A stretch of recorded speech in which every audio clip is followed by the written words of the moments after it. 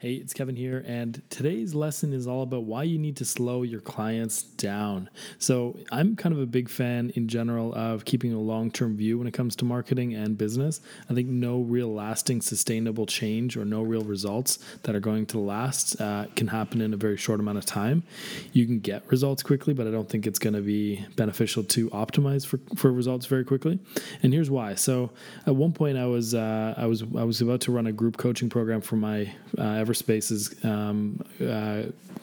consultancy community, and basically I put out an email. I said, hey, I'm looking for 5 people who are looking to get one result, which is more leads in the door, a bit of a lead flow within the next 30 days.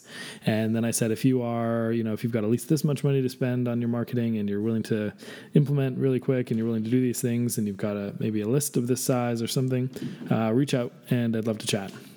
And 5 or 10 people put their hands up, which is kind of cool. And this method is something that a business coach, Taki Moore, would advocate for. He calls it the 50-130, which is 5 people, 1 result in 30 days.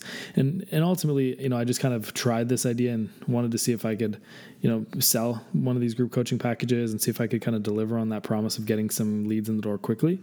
And you know what? I think I had a lot of interest in it, but then as I was actually thinking about the logistics and applying it to the people who raised their hands out of interest, I realized that maybe I could in some cases get leads in the door through, say, advertising. And my plan was to do a little bit of ads and to fix up and improve their website and to make sure that they had a good sales system so they could track these leads that were coming in. Maybe we could kind of have some immediate lead flow in the door right away. But in some cases that wouldn't have been that profitable or wouldn't have been that smart. So even though maybe we could have gotten some quick leads in the door, I don't know how effective that would have been to their business overall and long term. And ads are one way to get new business in the door for your clients, and they can work pretty well. But usually they don't work that well unless you have the foundations done right. So unless you've got a good landing page, a good website, and good design, good offer, compelling differentiators. Usually the ads don't work until you've built out other areas of your marketing first. So usually with clients, I don't start advertising until several months into the engagement unless there's some kind of immediate need, or if their site is decent and there's just some small changes we need to make to help that perform better. Otherwise, you could end up spending a lot more money per lead and maybe even waste or burn money on a website or an offer that just won't convert with ads. So I think overall, what you want to be doing with your clients is instill this idea of, look, if you want fast results, go cold call and maybe you'll get some immediate kind of traction. If you want long-term, sustainable, systemized, predictable growth in your business, you're going to need to build the foundation. You're going to need to get in front of people, stay in front of people, build out the experience, and build up warmth and trust with your brand, with your company. And the only way to do that is from building from the ground up. And that's why I always approach my client engagements. Sometimes, as I said, I will run some ads, but typically I run it with, first of all, what's the strategy, which is who's your target market, who are the competitors, how are you different, why should I choose you, why do they buy from you, all that good stuff. Then I focus on the platform, which is the design, the layout, the content, and what pages are there, how the products or services are positioned and packaged, whether there's photography or what have you. So really like that experience, so that a person who's thinking about purchasing from you is going to come onto that page and then actually be interested in buying something. And only then, once I've gotten the copy and the design, the website and the landing page all set up and running, will I consider doing things in the promotional category. So that'll be the running ads phase. Maybe even starting to work on SEO or doing, more email marketing or, social media, more robust social media publishing. So it's not to say you can't do all those things concurrently, but I typically, before I start to invest in ads, will build out that experience first.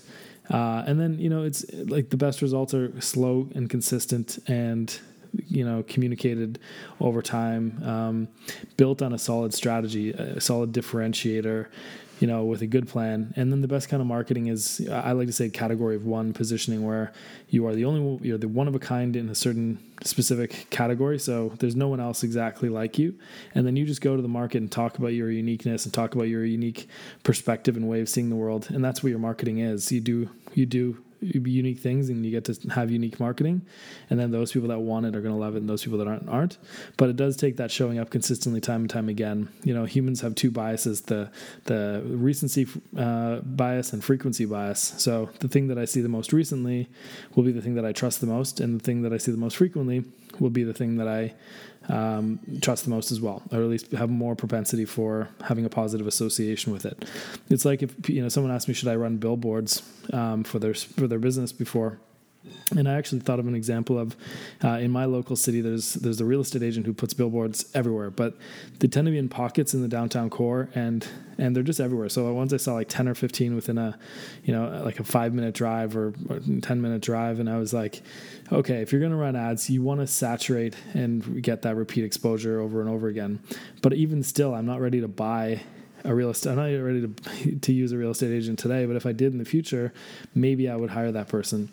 Or, there was this company that we reached out to originally when we were coming to move into the city, and we were going to use them. Or actually, no, we went to an open house, and they were there showing the house, and they had all this print materials and this beautiful packaging, and they had all this care put into the work that they did, and they were just showing an open house.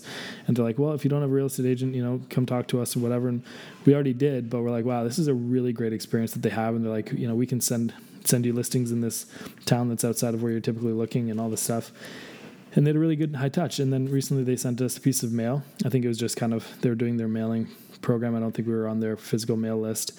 But then it was nice again. It showed a great house, exactly the kind of house we would want to buy, and great resources and that kind of thing. So that second or third exposure to that same brand is a really positive thing.